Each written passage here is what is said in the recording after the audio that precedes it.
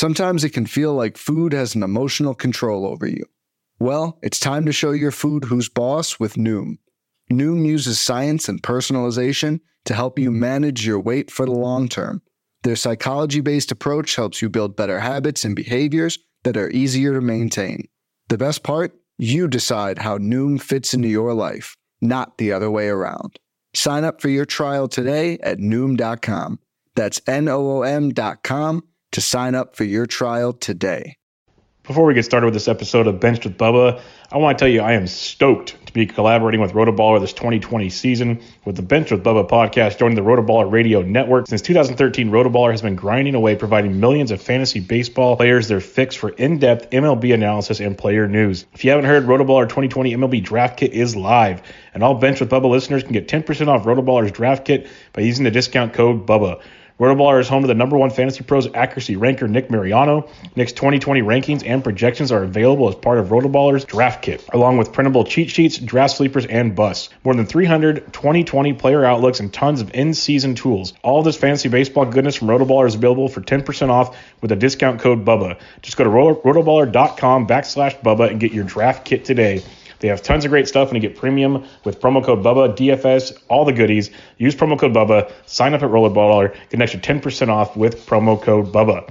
Now to tonight's episode of Benched with Bubba.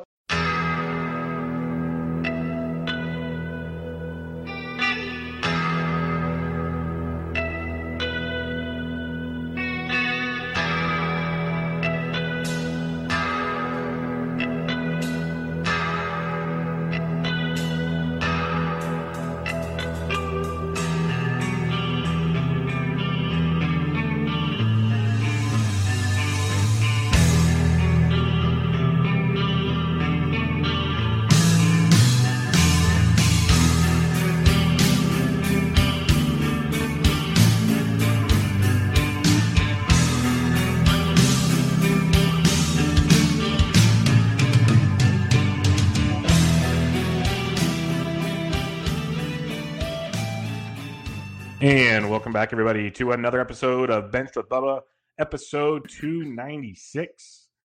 We're going to have a baseball season pretty soon, so we're going to talk about that and potential shortened season strategies, some categories to target. We have a great person to do that. He's been writing some awesome content over at Roto Fanatic, the new site with our boys Matt and Sleepy Kirkland.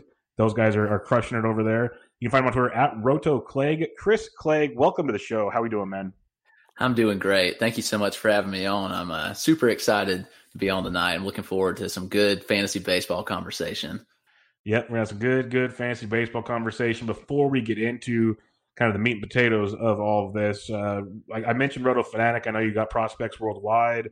Just let everybody know kind of what you got going on, what you're doing on Twitter, where they can find you. Yeah, for sure. So a lot of you probably don't know me. I'm fairly new to this whole thing. I didn't really start writing until this March. I had a little blog that I started about a year ago just for fun because I love fantasy baseball and I've had a passion for it for a long time. And I just decided, I'd really like to write and put some of this to paper. I wanted to share my passion for it with others. And so I had that little blog going for a while. And then SP streamer Michael Simeon gave me a shot to write on his site. And that's really where it all blossomed. And I really fell in love with this and doing this. And so I'm super thankful for Mike. If you're out there listening, I appreciate you, all that you do. And so he gave me a shot over at SP Streamer. And then we merged after a couple months. So it became Roto Fanatic. So like you said, kind of a collab site that a lot of the writers from SP Streamer and Bases Loaded, they all came together. And we started this thing called Roto Fanatic, which launched late May. So it's pretty new, but got some good things going on there. I'm super excited. Also just started writing for Prospects Worldwide, which is another new site also. But I live locally in Greenville, South Carolina, which is home to the Red Sox single A team, the Greenville Drive. So I'm going to be covering the Red Sox for Prospects Worldwide. Being out there, I go to a lot of Drive games anyway. And so now I'll be able to do some scouting on some prospects. And so you can catch me over there doing some scouting reports, but then on Roto Fanatic, specifically focusing in on fantasy.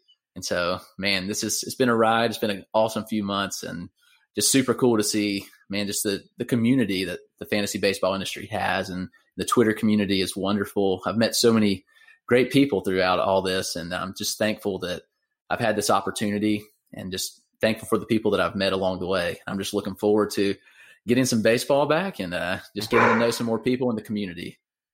Yeah, no doubt about it. That's cool. That's real cool. That Michael Simeone is one of the. He's I think he's too quiet. He's too nice, but I think he's amazing. He's awesome. Once you get to know him, he likes to talk. He's very talkative, but he just kind of does his thing on Twitter, and it works perfectly for him. Like, he's such an awesome guy, a smart guy, and it's little things like that. Like, I have my deal. He's got his. There's a lot of free outlets like that I try to tell people all the time. You don't have to have any experience. Just come on down, see if you like it, see where it goes. You never know. So that's cool that you dipped your toe in the water and you saw how much you enjoyed it, because in the end, we're all baseball fans. We're all fantasy fans, and getting to talk about it is what we do. And that's why the community is good. So that's awesome to hear. You mentioned the single A team. I love it because I go to single A San Jose. It's about an hour from my house, so it's not as close, which is, I wish it was closer. I go to a lot more, but I love going there and just, relaxing, getting good seats, cheap, watching these young kids develop. It's much more like just relaxed and personal. I actually prefer it more so than like going to a Giants game or something. What's your experience like going to minor league games? Do you have a similar sentiment? Yeah, for sure. It's definitely it's a different environment, and I really love that about it. It's like you said, you can go so cheap, and it's just chill and relaxed, and it's just a blast.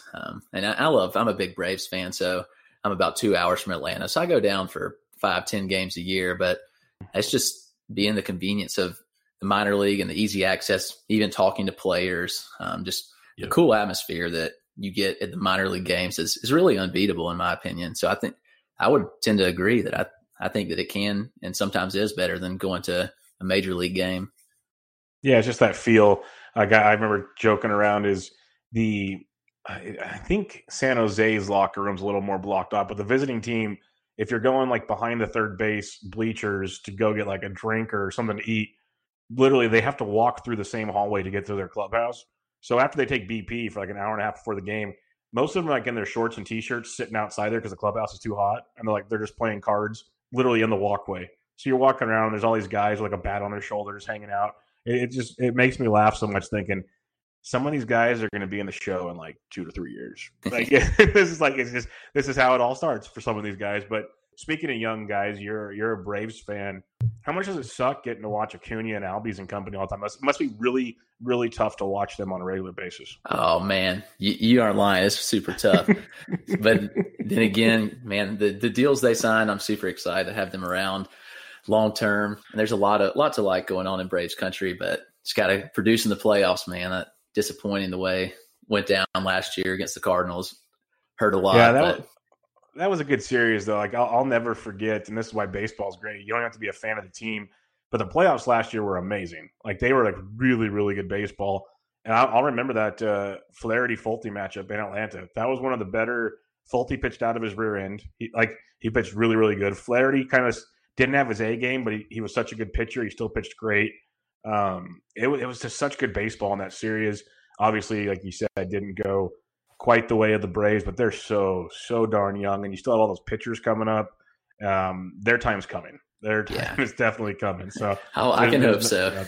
Yeah, there's nothing to worry about there. I don't know if it'll be a Bobby Cox, Maddox, Glavine, and Smoltz type run, but I think they're going to have because that East is a good division too. So it's going to be a tricky one. But hey, let's talk about baseball. We have a chance to see baseball here pretty soon, Chris. And I know there's a lot of people that have been like doom and gloom because it's been pretty crappy. Like, I'm not gonna hide it. It's been not the greatest of situations.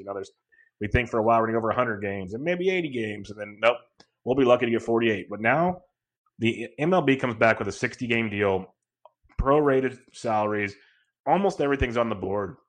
We know MLB is going to come back with 70 games. They do that. They tweak a couple things in there. Owners are throwing a fit. In the end, I'm a big believer that we're getting baseball. I think we're still getting like 65 games. What's your thoughts? What do you think we're going to see? Yeah, I have to agree there. I mean, as we've seen, it's just gone back and forth. It's been ugly, a lot of doom and gloom. I've stayed optimistic, just truly believing that we're going to get baseball, and I still think that's going to happen. Hopefully we'll get some good news soon.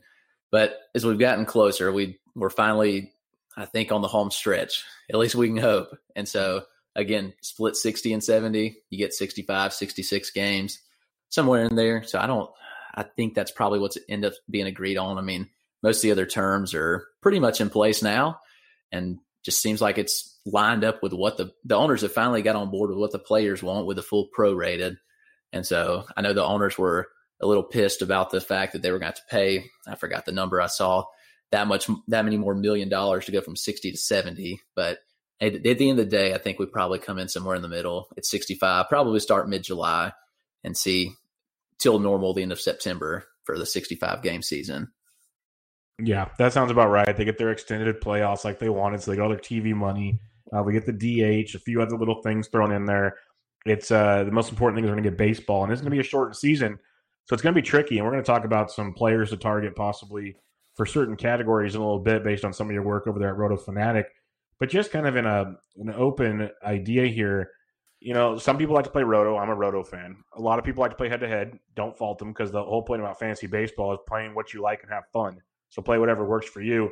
There's daily leagues, there's weekly leagues, there's bi-weekly leagues. There's so many ways to go about it. But on a shortened season, not everything's going to work the same. So what kind of formats do you foresee yourself preferring to play in a shortened season? I'm already pretty strictly Roto. I'm just not a big fan of head-to-head and the luck factor in some ways. Last year I was in a head-to-head league, and this guy in our league went undefeated all season. And I mean, I still had a good team, but I ended up beating him in the championship game, even though he had a significantly better team, just based off the fact that my team performed better that week. And so I've never been a big fan of that. Just there's a lot of luck involved, I think. So I'm big on Roto leagues already. And I was thinking this kind of season, you're going to have to play Roto, because if we see, so we're looking at probably like 10 weeks, 10, 11, somewhere in there. There's no way you can effectively do a head-to-head league, in my opinion, because it's going to be so short, and then you have to get playoffs in. You're going to put everybody in the playoffs. How's this going to work? There's a lot of variables. And in my opinion, Roto leagues, the best team always wins. There's more time to play. You don't have to worry about playoffs. And so I'm already playing all Roto leagues, and so I don't plan on changing that just for a shortened season. So I would encourage, if any of you head-to-head fans, if you've never played Roto, to try it out, because I'm a big fan. Again, I think best team always wins. And so I would say for a shortened season, you definitely probably need to play Roto format. Yeah, I'm with you. I'm Team Roto as well. For the head-to-head people, like I've talked on other shows with people, like I did an In This League baseball show, and we just kind of had an open format for the three of us to kind of think of ideas to play. There's DVR's idea of you play everybody every week, and so that kind of, they think, evens things out. You can play a couple, like 3 or 4 matchups a week. I guess there's ways to go about it. But I prefer Roto. I think there's like fun ideas you can have if you like head-to-head. You can play Roto for like 6 to 8 weeks, give or take, somewhere. Then you take like the top 4 teams and have a head-to-head playoff for the last few weeks. You can do stuff like that. But still, like you said, if your team doesn't play good that week and you still have the best team, you're still going to get screwed. And that's why I get frustrated with head-to-head, because, you know, when you're doing your research with baseball and like other sports, it's such a long season, and given short season now, but such a long season, you can almost always rely on the back of the baseball card. Not always, because, you know, guys have down seasons and whatnot. But when you're drafting a guy and, you know, projections, either it's ATC or the bat or streamer or whatever, you're looking for, you know, 270 with 35 homers and blah, blah, blah, blah, blah, blah. He might have a rough start or a rough patch somewhere, but by the end of the season, he's getting there. So Roto, you still get your reward. And that's what's really good about it. Now, if you're playing Roto, are you playing daily lineups, weekly lineups, bi-weekly? What do you prefer? Because on this shortened season, this is a discussion that I'm really looking forward to. Once we get the brass tacks of what's happening with extended rosters, I could see extra off days potentially. I could see, you know, there's going to be more players. Lots of interesting scenarios in play. Yeah, I agree. It's going to be very interesting. I like daily lineups personally. Always have. It's a grind for sure, especially when you're in so many leagues. I probably play in too many leagues. I know some guys in the industry playing a lot more than me, but it's a grind to set lineups daily and daily transactions. But again, like you said, there's going to be some weird things happening. You're going to see people getting more rest. You might see 4-man rotations, 6-man rotations. The bullpen's going to be weird. It's going to be an interesting kind of season, especially then it throws the wrench into the fantasy side. And so I do think that, again, a daily lineup is probably the best way to go. Weekly is obviously easier because you set it, you leave it. That's nice for some people. And it's good in a lot of ways. But I'm just the kind of person every morning when I wake up during the season, I'm setting my lineups. I'm looking who's starting at the day. I'm trying to get it all down and ready to go. But this season, we're probably going to see even weirder things happening. And so probably guys are going to get rest when you don't expect it. And so being able to sub them out, there's going to be deeper benches. Will your fantasy league get a deeper bench because of that? I don't know. I mean, there's things to think about there.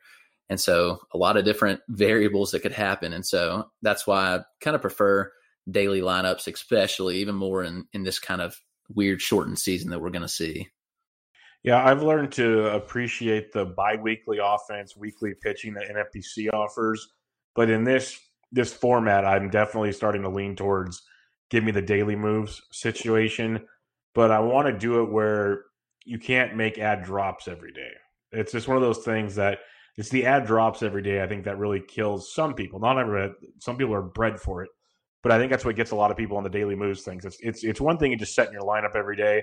There's another one if there's like one guy in your league that streams a pitcher every day, and all of a sudden their counting stats go through the roof, and you just have no chance. And that's like there's a fine line in how that all plays out. The other thing, like you mentioned, I think the expanded benches could be very interesting on that scenario, and it's another reason why I think a future article topic of mine, and you feel free to use it at the Roto Fanatic if you like.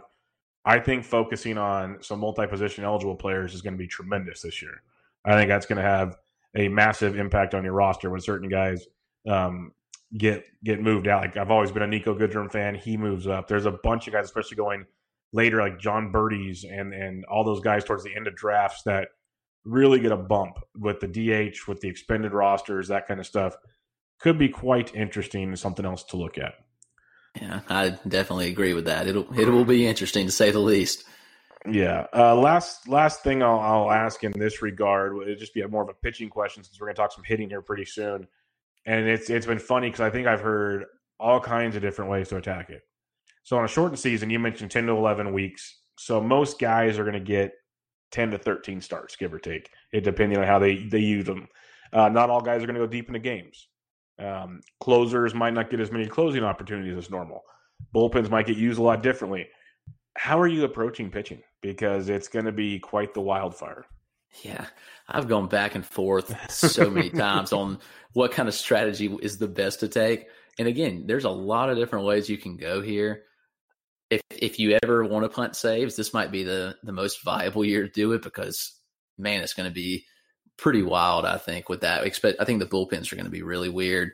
You're not going to have a long leash. So if Edwin Diaz blows a game, they're not going to have the leash for it. I mean, in 60 games, 70 games, you've got to put your best pitcher out there. You've got to put the person that's performing on the field. And especially in the sense of relievers, if Diaz goes out and gets one out in the ninth and gives up 4 earned runs and they pull him, that blows up your ERA. It kills your ratios. And so there's a lot to think about there. But I still like, in the bullpen, I like trying to get at least one solid closer that I know is going to keep the job, like a Roberto Ozuna type. He's just a stable, like, don't think he's going to lose the job, steady, gets the job done. And then I'm taking shots on guys later, like Keone Kela or Joe Jimenez. I mean, these guys, will they keep the job? I don't really know. But they definitely could get saves, and there's not many people in those bullpens that will take jobs from them. And so that's kind of the strategy for the bullpen. From the starters end, again, I've gone back and forth. Should you go the pocket ace strategy? I don't know. Should you go hitter heavy at the top and look for guys in the mid tier like Max Frieds and Zach Gallons? I'm not really sure. So I've wavered on that. But I do want to highlight the fact that players with innings limits are getting bumps. Like your Jesus Luzardo, he's the most popular example. And Luzardo's a fantastic pitcher, but his ADP has jumped 40, 50 spots almost in the last month. But my question is, is he going to go deep enough into games to make it worth it? If Luzardo goes 5 innings in a game throughout the year and he gets the same number of starts as someone else going in his ADP range that goes 7 consistently, you're getting a lot more counting stats from those people that are going to be able to go deeper into games. And I'm just not sure if like Luzardo is going to be up for that, or they're going to let him be up for that to go deeper into games. And it's going to take him time to build up. And there's not really much time to build up in this situation. And so, again, I think guys that are innings eaters is going to be important. Guys that have upside, that can provide value and good return on investments where you draft them. Part of me thinks that maybe it is important to go heavy on starting pitcher early because you get your workhorse guys that you know are going to perform.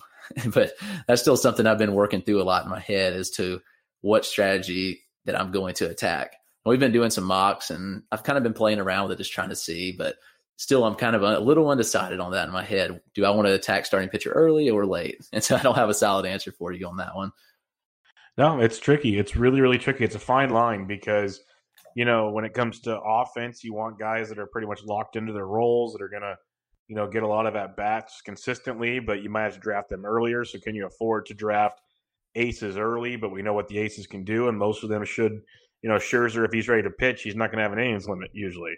Cole, those kind of guys. Verlander's, there's reports Verlander's already thrown again. Like stuff like that, those guys shouldn't be on massive innings limits, but you bring up the point of Luzardo. It's a very valid point. Is, you know, we love the guy. We love his stuff because it's filthy. There's no hiding that, but does he go 5 innings? Does he go 4.5 some games? Does he doesn't even qualify for the win? How often does he go 6 or 7? Like we saw it with Chris Paddock last year. It took a while for the Padres to finally let him go deeper into ball games.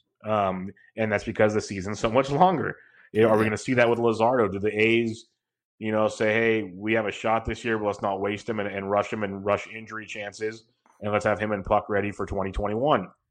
Lots of things to look at. So it's going to be wild. The teams that win are – luck's never the right word with fantasy, but there's going to be a few things you're going to have to luck out on. That's just the way it's going to have to go. Like, because we know how guys have slumps throughout the season. That's what baseball is, a lot of peaks and valleys.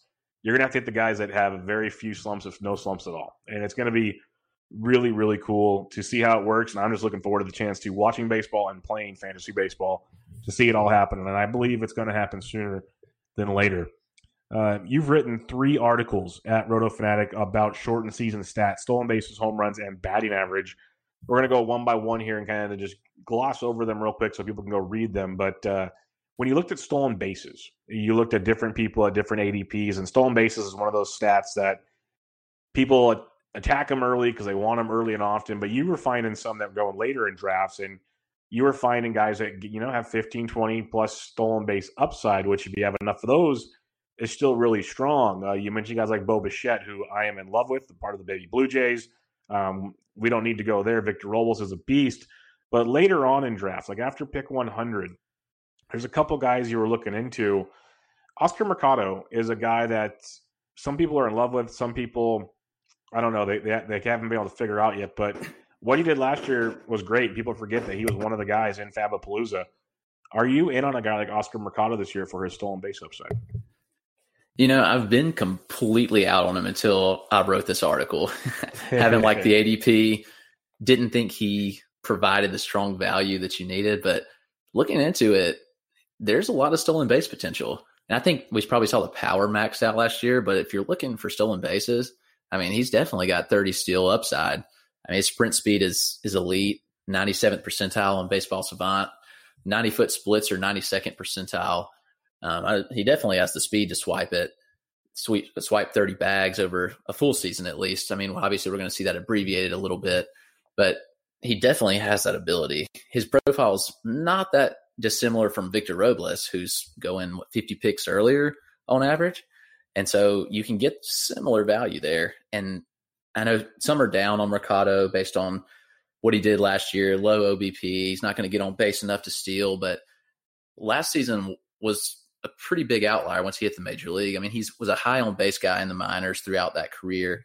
And so there's no reason to think that he can't steal a lot of bases. And I think you're going to have to take chances. Like teams are going to want to take chances because they need to win. And so when you have a speedster like Mercado, I mean, you got to use him, let him run free, see what you can do, make things happen. And so there's definitely that upside to steal a lot of bases there. Yeah, no, there definitely is. And he's in that lineup, with Lindor and Ramirez and Santana and some other boppers there. It's a weird lineup because it's very top heavy and then it gets kind of murky. So it's one of those, if he's hitting towards the top of the order, it's going to be gravy. If he's hitting towards the 6th, 7th spot, could get interesting, but you'd imagine they're going to try to put him near the top of the order. But we could hope so at least. You mentioned Amed Rosario, and this is a guy I took with one of my last picks in TGFBI last year, and it was amazing. Loved every bit about it. His draft price is obviously going up a little bit, but you look at a lot of his numbers, there's a lot to like about him, yet still not getting drafted that high. I think it's a combination of shortstop being so deep and then people just not believing in Amed Rosario still. But he's made a lot of changes at the dish. You looked into some of those. Are you believing in Amed Rosario now as a later shortstop target? Yeah, he's definitely somebody that I like a lot.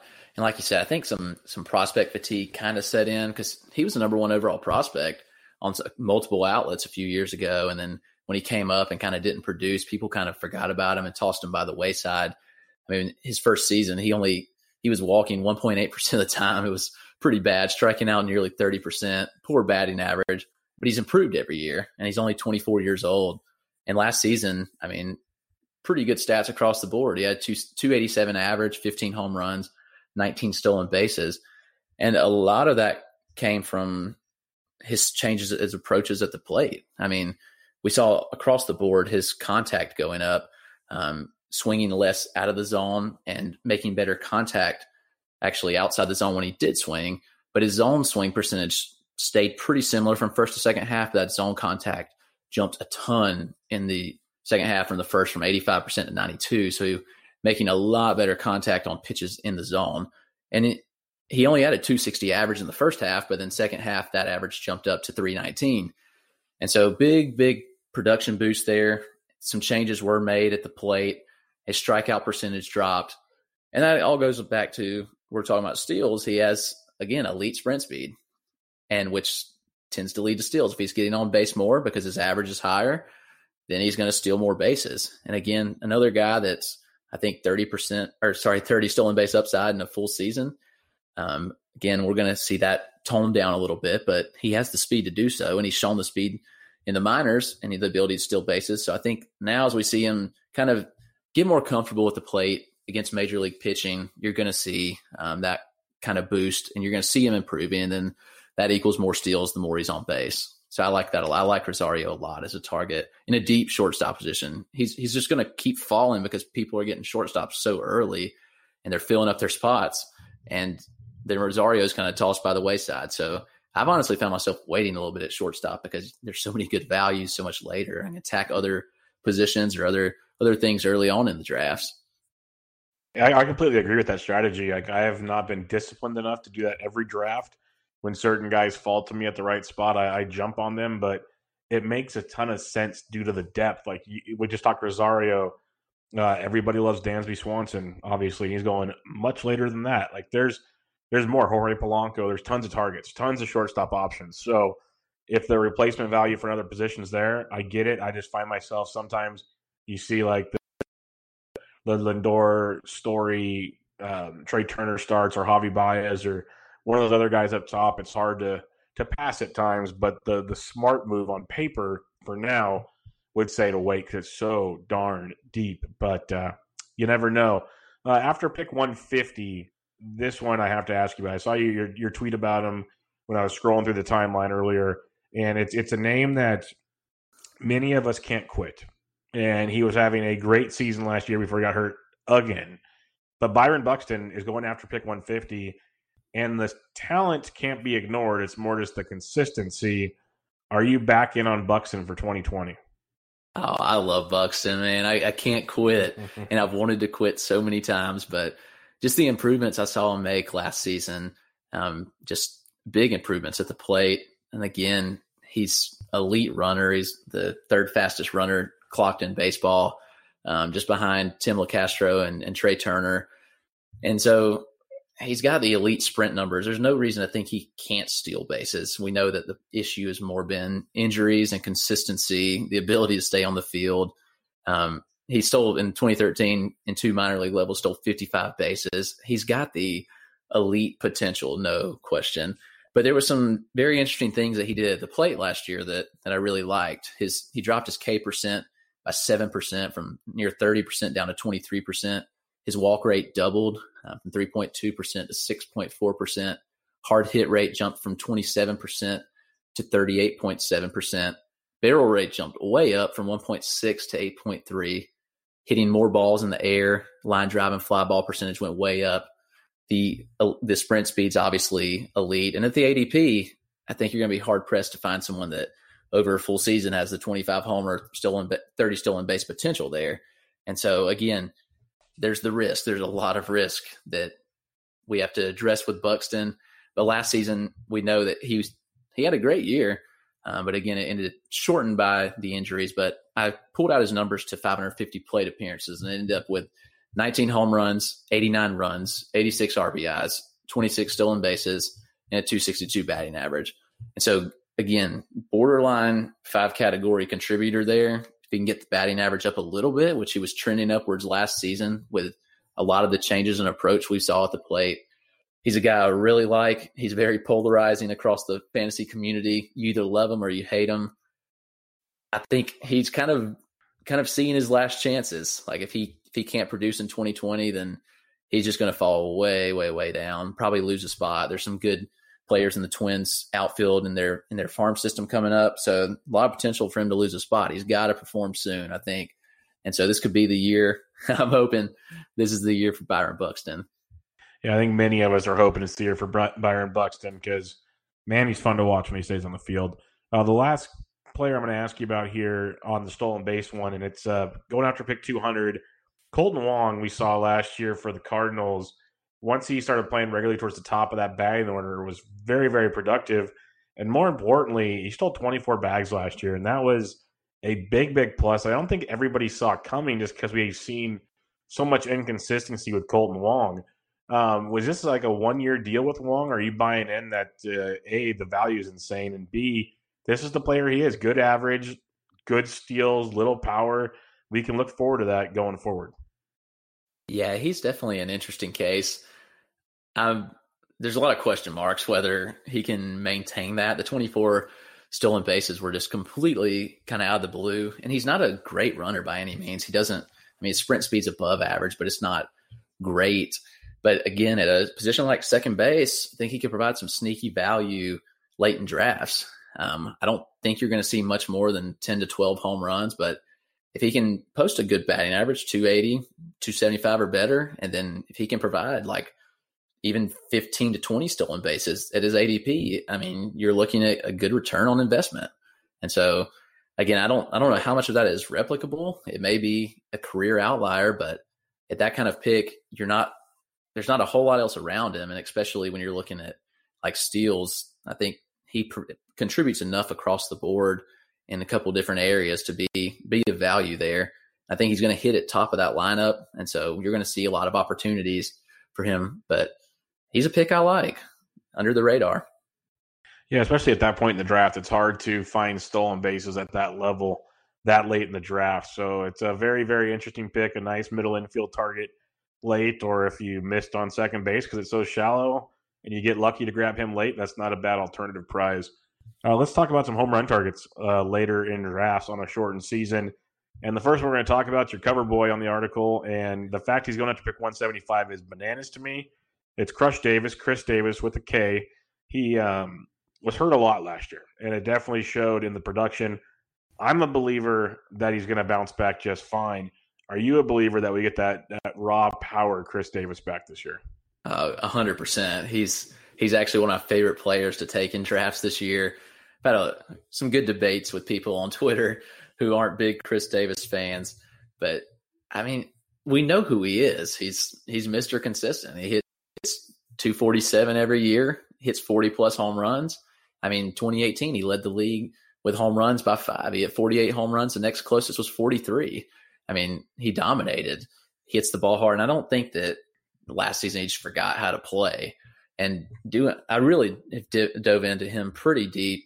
And we know that he got injured in Cincinnati when he was playing left field. He caught that great ball over in foul territory, hurt his hip, He just wasn't the same afterwards. But the thing was, he started the season equally as strong last year. I mean, he had 10 home runs over the first month.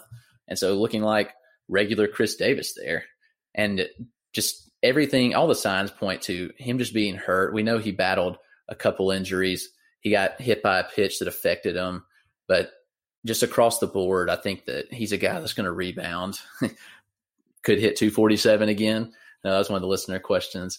It's kind of fun. I mean, because he did it. He did 4 straight years. Which is crazy. He has crazy consistent. But, I mean, he's got the power, no doubt. I mean, we know that he has the ability to hit 40 home runs over a full season. And I just think that there's no reason to think that he won't do it again. He didn't just forget how to hit a baseball out of the park. But I think the injuries contributed a lot to that. And again, he's going to contribute elsewhere, like RBIs. He's not going to be great for batting average, but he's not going to destroy your batting average either. So he's a home run target that I really, really like. The next one, Jock Jams, was one that when he was rumored with Ross Stripling to go to the Angels, I was over the moon for it because it was finally the chance for Jock Jams to do his thing. Now, with the universal DH, that will open the door for more regular at-bats, but we still know Peterson is not going to face lefties. He cannot hit lefties. I don't know if he's been given the proper dues. It's always a bugaboo of mine that they'll say young hitters can't hit lefties. They never let them hit lefties. So how are you going to learn how to hit lefties if you don't get to hit lefties? That's always one that just bugs me so much. But in the samples we've seen, Jock cannot hit a lefty. I think it's pretty cut and dry at this point in time. But boy, oh boy, can he hit righties. And he hit them a long, long ways. So I've been torn on drafts with him because the price is amazing. We know the power is insane. The universal DH should open up more at bats for him, but it's also the Dodgers where their roster is built to platoon everywhere. What's your thoughts on Jock Jams? Like, is he worth the risk for you after pick 200? I don't know. I haven't gotten many shares of him this year because, again, the platoons just scare me. And in a shortened season, the platoons are going to be even more extreme, I think. They're going to show on a fantasy team to the extreme if he's not playing every day. Like you said, the Dodgers are the king of platooning players. That's what they're built for. It works well for them. Even with the universal DH, how much more does he play? I just wonder how many more at bats can he get, because if they're facing a lefty, he's not going to be in the lineup. So I'm torn, but I've been passing on him a lot, even though we know the power potential is there. I just don't think the risk is truly worth it in a season like this, even though we know the power that he can provide. There's some other targets that I like going probably a little bit after him that have similar potential, and you don't have to worry about them being platooned. And so I've been kind of passing on him, even though he is a guy that I do like a lot. Yeah, I think if it was a longer season, I'd be much more inclined, because you can be like, okay, if he still plays 120 games, he's going to hit me 30-plus homers. But on a shortened season, 65 games, and he platoons and maybe plays 35 games, 40 games at most, that's going to put a little hindrance on things. So that makes it a lot different.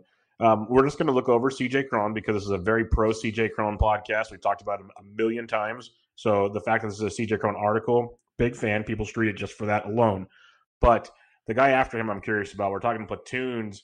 And Hunter Renfroe, there is zero doubt that he hit the ball extremely hard and hit it a long, long ways. There's zero doubting that at all.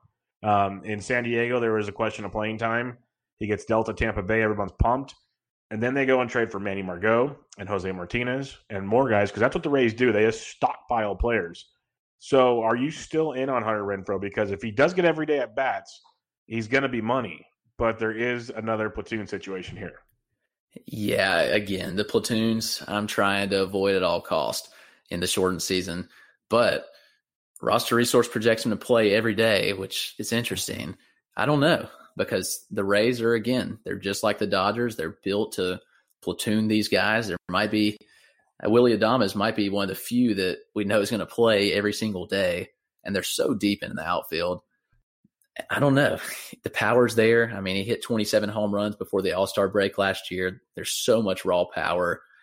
The average was respectable, at least prior to the All-Star break, at 252, but he kind of fell off pretty hard in the second half. And I think some of that was due to injury. It was never like really public, like he wasn't put on the IL or anything, but the Padres manager did mention in September that Renfroe had been battling a sore elbow and a bad ankle that I think contributed to his poor second half. Again, I don't know. The home games in Tropicana is not much different than Petco. I mean, it's not much of a park upgrade, but it doesn't hurt him much either. But will he play? Again's the question mark. Just like with Peterson, are we going to get enough at bats to make it worth it? I'd like to think so. And I think that, I mean, he's definitely a better hitter, at least, than most of the guys the Rays have out there in the outfield. But I don't know. Again, another question mark of guys that could be really good and valuable if they play, but will he actually play enough to provide it? It's the question. Yeah, no, it's tricky. It's definitely tricky. But this last guy we're going to talk about, I think his value is insanely good. A lot of people thought he might have overachieved last year. I could see an overachievement, but the power's legit. He hit for solid average. The Orioles are a bad baseball team, but they can produce runs because that division produces a lot of runs. You know, the Yankees have some good pitching, obviously, with the Red Sox pitching's down, the Jays pitching's down, the Rays is good, but then, you know, the Orioles hitting in that ballpark's always huge as well. And Renato Nunez, monster season, going after pick 270. First base can dry up. You know, we talk about CJ Cron, we talk about Christian Walker and some other targets late. Nunez is one that gets kind of overlooked a lot. Are you liking what you see in Renato Nunez? I do. Yeah. I mean, he played most every day. He hit a lot of home runs, drove in a lot of runs. The batting average, it's okay. I mean, he hit 244 last year, so nothing to get excited about, but it doesn't destroy you. He's not hitting 210 to 220, but he definitely benefits from Camden. I mean, he mashes the ball, hits a lot of home runs. The splits, actually, surprisingly, when I looked into it, his home road splits for home runs were pretty even. He had 16 at home and 15 on the road, so it shows that he does have good power that plays pretty much anywhere. If you look at just his exit velocity, you're not going to be impressed. His 67th percentile average exit velocity of 89.9 miles an hour. But when you look on line drives and fly balls, which I think is important to do if you're trying to look at exit velocity, he had a 96 mile an hour exit velocity on those hits, which, again, those lead to home runs. It's the 28th hardest in baseball. He also barreled 7.2 barrels per plate appearance percentage last year, which is an encouraging number. I like that a lot. I like him a lot. I mean, you can't go wrong with him there. I mean, at 270, 275, he's a 30 home run type player. He had a low BABIP last year of 272. Should see that rise a little bit.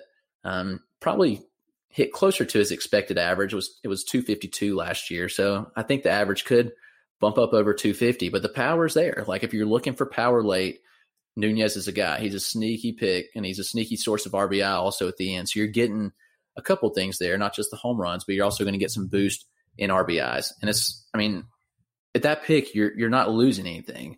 There's really only stuff to gain. You can get a lot of return from him. And again, he gets hot at the right time in a 60-game season, and you're going to get a big boost from him. And you made a very, very we had many good points, but a very strong one there. At that point in the draft, you have nothing to lose. Like literally, you're either going to play him, he's going to succeed, or you drop him and move on to the next best thing. Like that's the beauty of it.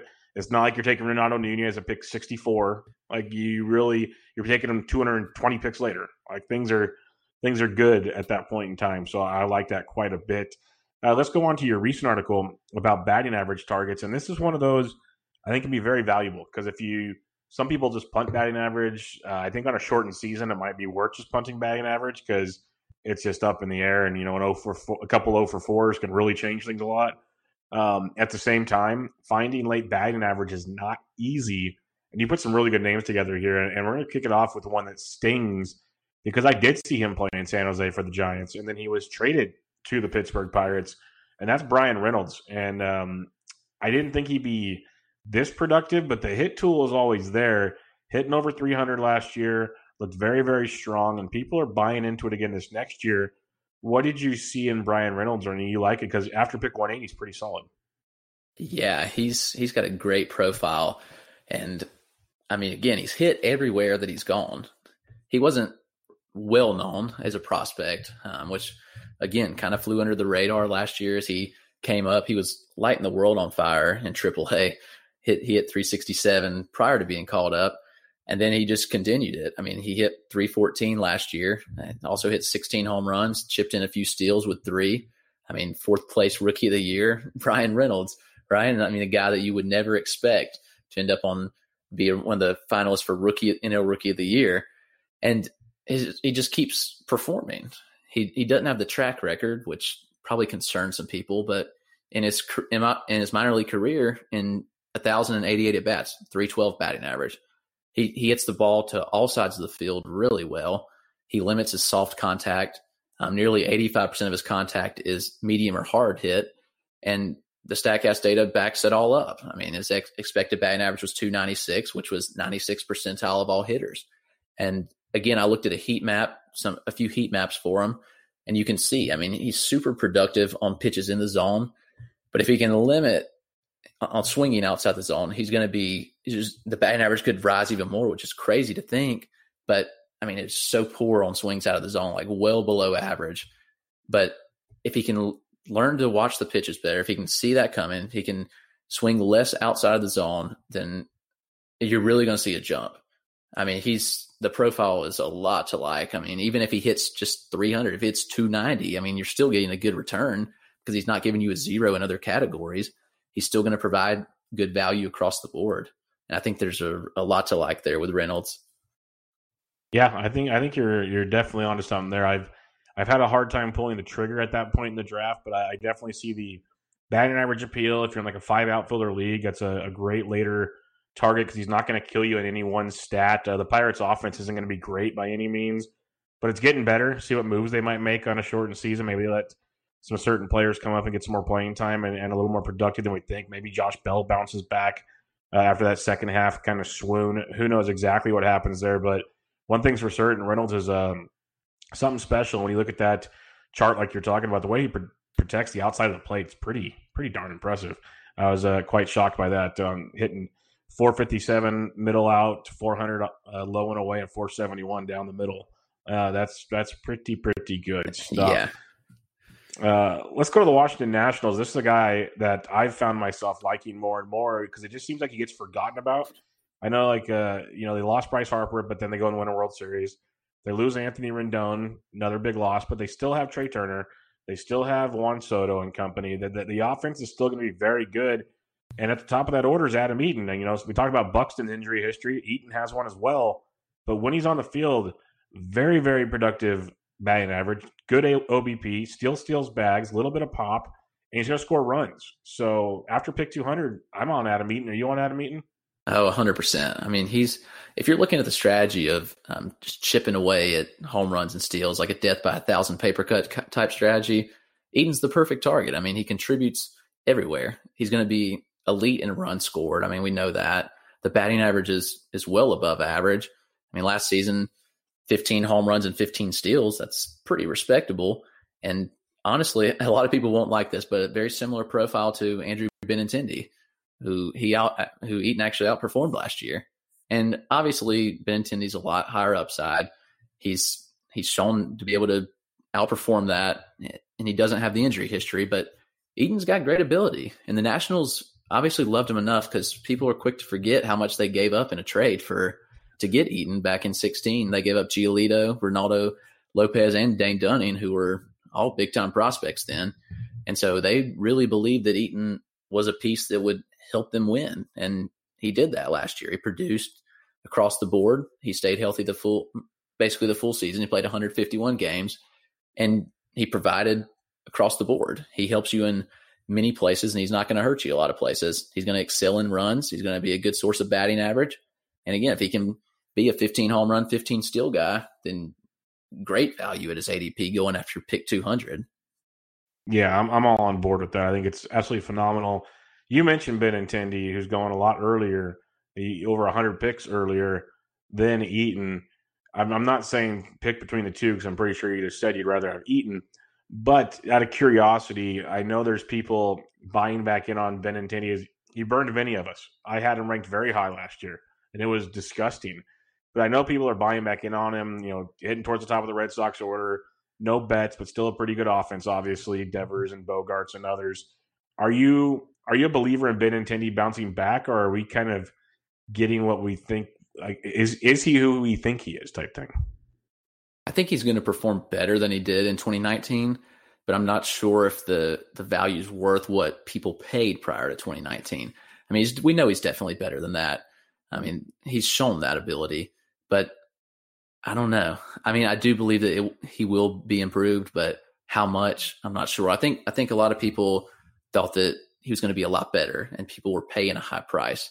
But personally, I think we know what we're going to get at best, and that's probably like a 20 home run type player.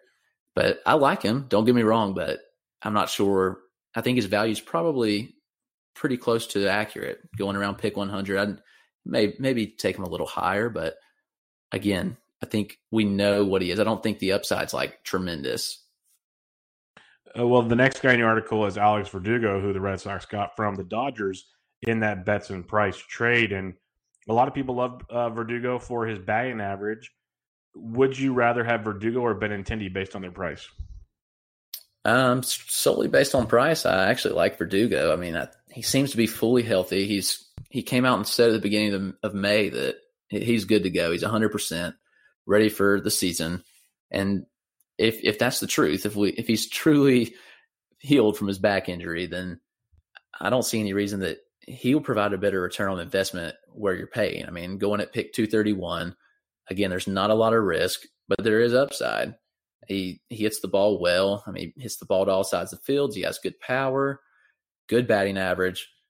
He probably could produce similar stats to what Benintendi does. Probably less steals, but still, he's got good value, and the rate of return is a lot better, a lot more likable at his ADP. The last guy that I'm going to ask you about in this article is Howie Kendrick. And I love Howie. People don't love Howie. The guy just hits and hits. He's not as old as people think he is. He's old, don't get me wrong, but not nearly as old as people think. The biggest problem with Kendrick is regular playing time, but he's got eligibility all over the diamond. With the DH, that could help him play some more. Mashes lefties, hits righties just fine. There's a good chance he still plays quite a bit, and he's going after pick 400. What is there not to like about Howie Kendrick? I mean, at the price, there's everything to like. You mentioned the mashing left-handed pitch, and he hit 376 against lefties last year. Right-handers, just 327. Nothing to scoff at there. A great hitter. He just hits the ball. I mean, his exit velocity, if you look at his baseball savant profile, it's just blazing red. 92nd percentile exit velocity, 100 percentile expected batting average, K percentage 91st, hard hit percent 94, X slug 98 percentile, whiff percent 89%. I mean, it's endless. I mean, he's a great hitter. He just doesn't play, and that's the concern. Like, he's just not going to get enough at bats to be worth it. But at that price, I mean, you don't lose anything at all. At 414, what? I mean, that's insane. And so you can plug him in a daily lineup league when you know he's going to play, especially if he's playing against a left-handed pitcher and he's just going to mash. He's a great hitter all around. Yeah, I think you said the daily lineup. I think he's tremendous in a daily lineup league. He's harder for a weekly lineup league. Would you draft him in a weekly lineup league? In a deep league, yes, but it just depends on how deep. And probably in a standard like 12-team roto league, he's probably going to sit on the waiver wire. If he gets hot, you can snag him. But in like an NFBC format, like he's definitely worth drafting. How late he's going. Yeah, that's what I'm kind of at that point with him right now. There's just so much to like with him, and Ryan Zimmerman doesn't scare me for playing time. He'll probably get hurt.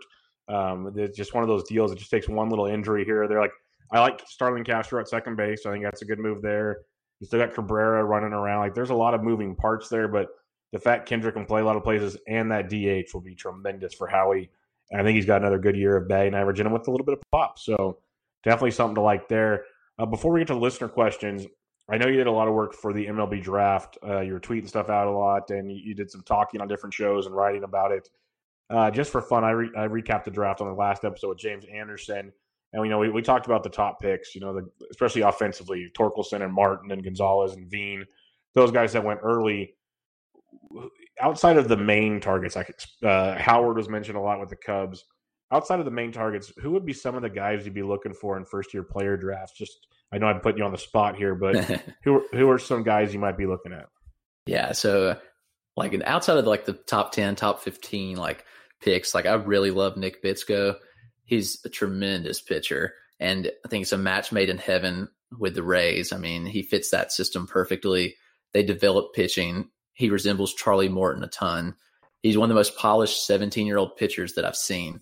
And so the upside is just tremendous. So from a pitcher standpoint, probably one of my favorites there. And what I tend to see a lot in first-year player drafts is that people just look at where they were drafted, and the fact that he went in the 20s, people are going to see that. He's going to sit back for a while. But again, he's only 17.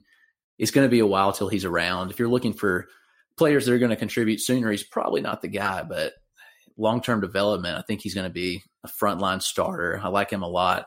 If you want to go to later rounds, the Mets just had a tremendous draft all around, a lot to like. But Isaiah Green, a guy they took in the third round, he just raw upside.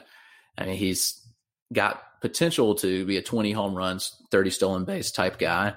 And again, no one's going to draft him in first-year player drafts.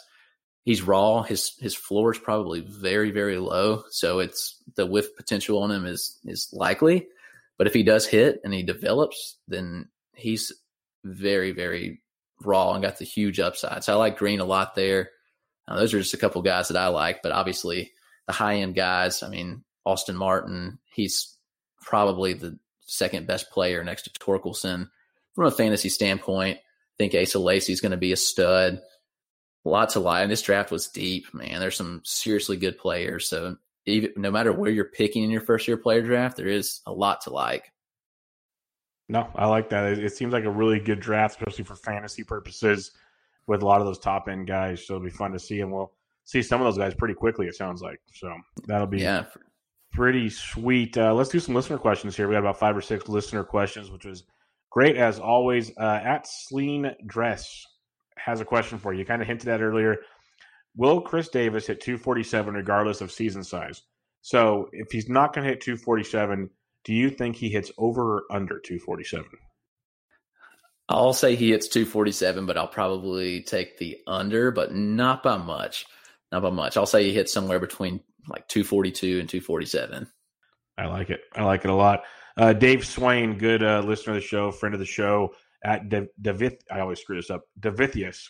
He asks, who do you believe everyone is drafting too high? One pitcher and one hitter. So if you're looking at ADP or whatever, who are a couple of guys you think are going too high? And this is going to upset some people, but DJ LeMahieu is not a guy that I'm in on. He's going pretty high. I don't have the exact data of where he's going right now, but all the drafts I've been in, just too high for my likings. I mean, I've seen some deep dives where people back up what he did, but I'm just having a hard time buying into a guy who had a huge breakout at age 31. And I know that Yankee Stadium played a big part of that, but at the same time, I mean, he was playing in Coors Field, which, again, one of the best places to hit. And I just pulled up. He's going to pick 62. I think that's a little high for my liking. There's no way. I don't think he's going to hit the home runs again. He's going to produce a good batting average, but nobody was even drafting the guy last year in most standard roto leagues. And then here he is. I mean, breakout season, but it's just a little high for my likings. I know that probably upsets a lot of people, but that's a guy I've avoided a lot. I'll do my hitter, and I'll let you do your pitcher. Yeah. The hitter for me, and it's a guy I've been off the entire time, and it bugs people as well. But it's Big Meat Pete Alonso. I think he's going too high for me. He's going to pick 33 right now. There's no hiding the fact he's a very talented power hitter. But especially in a shortened season, if he gets off to a slow start, you can kiss that goodbye. That's a high pick for that situation. We saw in the second half last year, the strikeout rate rose. You saw where pitchers were pitching him more. He was chasing like crazy in the second half. If the bouncy ball's not there, it won't affect him as much, obviously, even though I think the bouncy ball will be there.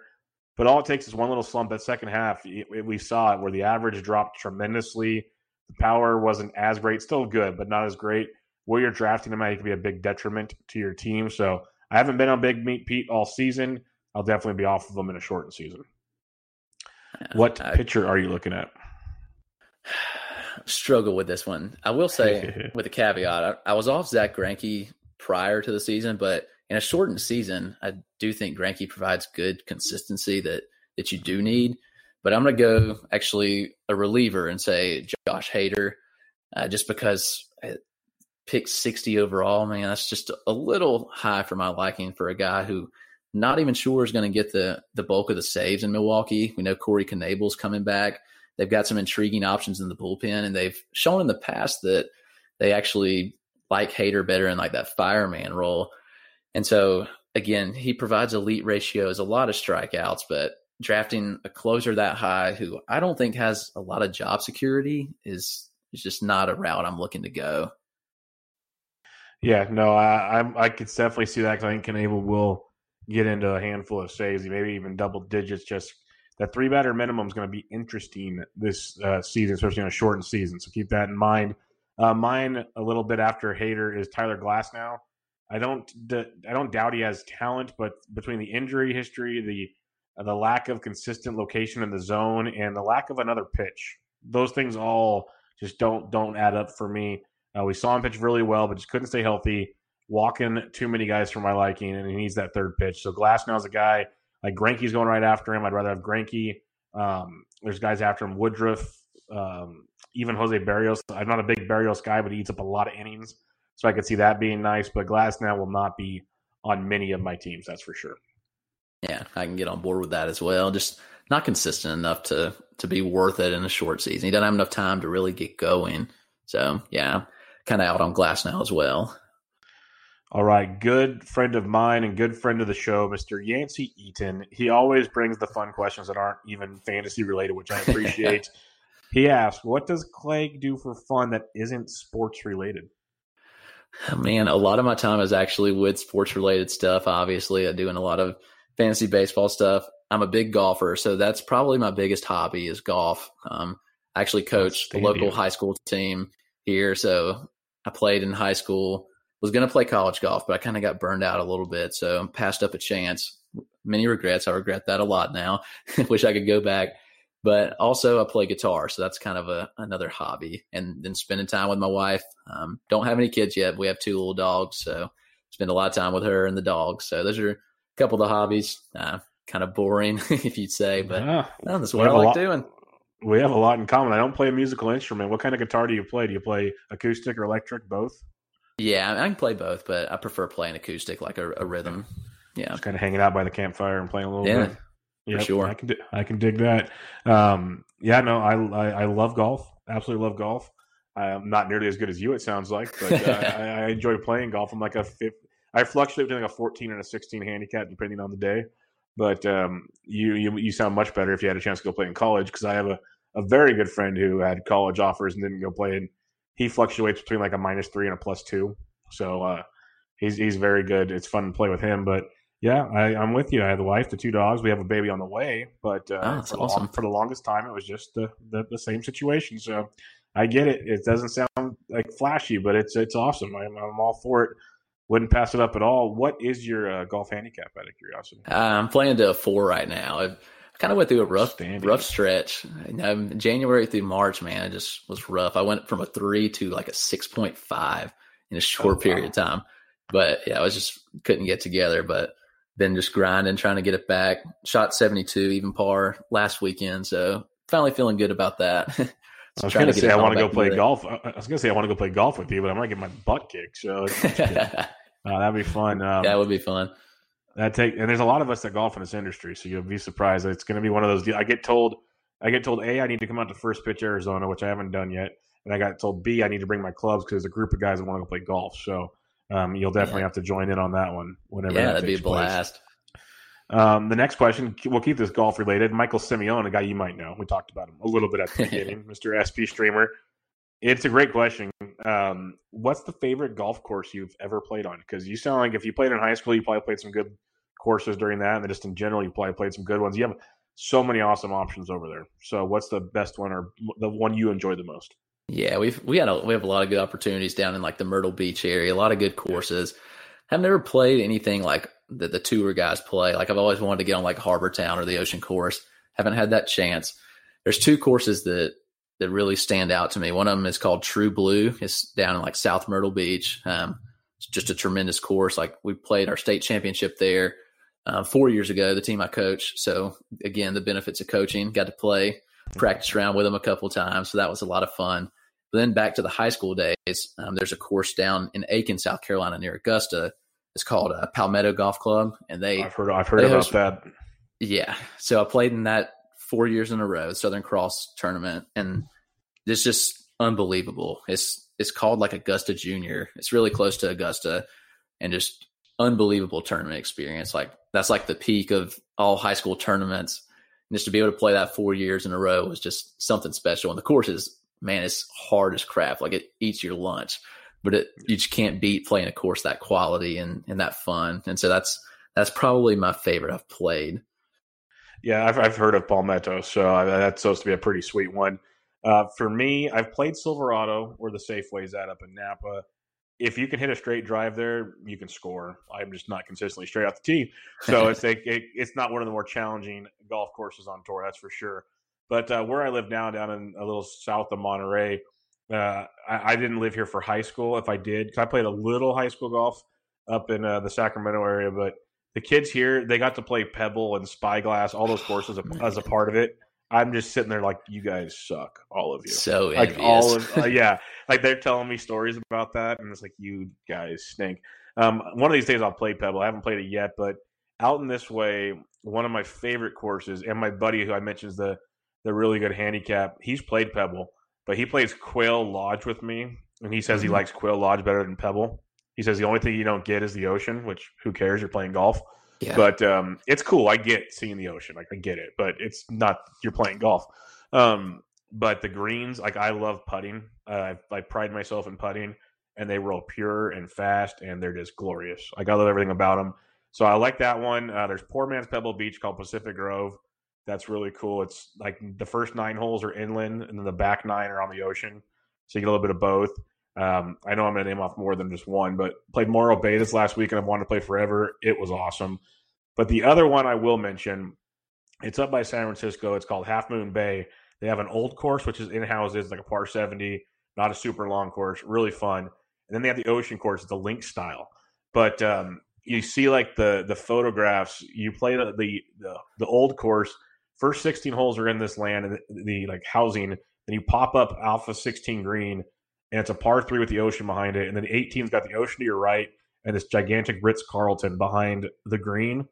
And so as you approach the green, the patio right there is where their bar and lounge is, and it's packed in the afternoon. So as you're approaching the green, chipping up or whatever, and then putting, there can be anywhere from like 20 to 200 people watching you. Yeah. And it's one of the coolest experiences ever for a guy, like when you're not like you're just a regular golfer, but they're sitting there like clapping for you and stuff. It's nerve-wracking, but awesome. So yeah, that's cool. Yeah. That sounds like a great experience. So yeah, I as you can tell, I enjoy golf, so I could sit here and talk this with you all day. But people probably want their fantasy baseball questions. So let's get to Stoley at John_Stoley. He asks, he wants to hear the best trade you're able to pull off. He's a sucker for a good trade. So did you have like a Pirates got robbed by the Rays type trade, or did you have a good trade? Yes, I had a trade last year in my home dynasty league that really boosted me over the top.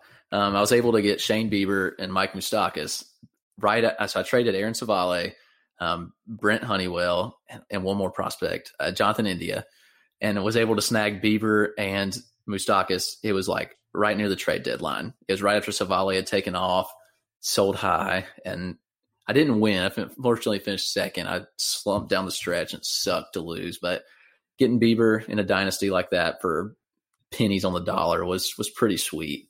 So that's probably one of the best moves I made. But I do want to highlight a worse move because this move will haunt me forever. There's another keeper league that I'm in that I've been in for a good while now. And I had Juan Soto as a prospect coming up, and one of the league mates suckered me into trading him the day he got called up. I was like, all right, I'm not sure what he'll turn into. Like I obviously thought he could be something special, but I swapped him and Luke Weaver, and I got Bichette and Adele, which is not terrible, but still it's like Juan Soto, man. Like I missed out on that, and it just beat myself up about it daily. I still think about it. It's been a couple of years now, and I just hate it so much. But so you win some trades, you lose some trades. In a few more years, that one might look pretty good. I hope Well, so. time will tell. But that's the fun of dynasties. I'm only in a couple leagues, and I just picked one up. I'm rebuilding, so I really don't know if my trades are good yet because I literally had to unload everything and start from scratch basically. So I really have no clue if they were good or not yet, and I'm just kind of in waiting mode. But I don't do a lot of trading leagues anymore. A lot of the NFBCs don't trade and stuff. So the last time I had a real trading league, I apologize. I can't even remember when a good trade was. I could just bore you with the dynasty trades from this past offseason that I thought we were playing right now, but they're not. So that's kind of a bummer. So I don't really know how good or bad they were at this point in time. But yeah, sorry. But Chris's were much better than mine. I'm looking forward to one day talking again about Weaver and Soto for Adele and Bichette because I think that's going to be a fun one to look back on. That's for sure. I hope so. Well, Chris, that'll wrap us up for tonight's episode. It's been a blast talking to you. Why don't you once again remind everybody where they can find you, Twitter, websites, the works. Sure. Yeah. Again, you can find me on Twitter at Clegg, Clegg. You can find my work over at Roto Fanatic. Again, we're a new site launching up, a lot of fantasy stuff going on there. And then again at Prospects Worldwide, doing some minor league scouting over there, did some draft stuff, doing some draft recaps on their podcast, and also writing some team breakdowns of each draft. Just dropped the Red Sox breakdown, who I'm actually covering, working on the Braves, my team, and a couple others that'll be coming out. And so I've got some work coming out on both sites I'm excited about. And man, I'm just hopeful we'll see some baseball soon and can actually play some fantasy, something that I love. I know many of you listening love. And so I'm just hoping we'll get back to that game we love really soon. Yep, it's coming real soon. But until then, we'll keep prepping for it the best we can and having conversations like this. So, Chris, thanks for joining me, man. I really appreciate it. Yeah, thank you again for having me. It was a blast. No problem, man. We'll do it again sometime. Everybody, this was Bench with Bubba, episode 296 with Chris Clegg. Catch you guys later.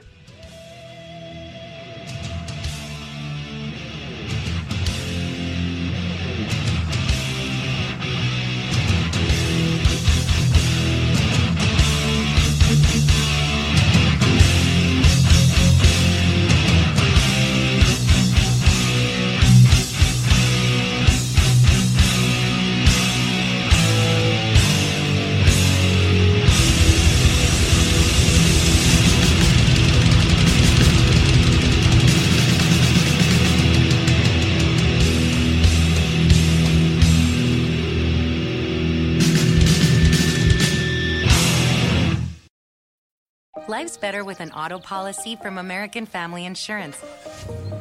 No matter what dreams you're driving towards. That's because our expert agents will make you feel totally protected with the right auto coverage at the right price. You'll also save up to 23% when you bundle auto with home. American Family Insurance. Get a quote, find an agent at amfam.com. Products not available in every state. Visit amfam.com to learn how discounts may apply to you. American Family Mutual Insurance Company, SI, and its operating company, 6000 American Parkway, Madison, Wisconsin.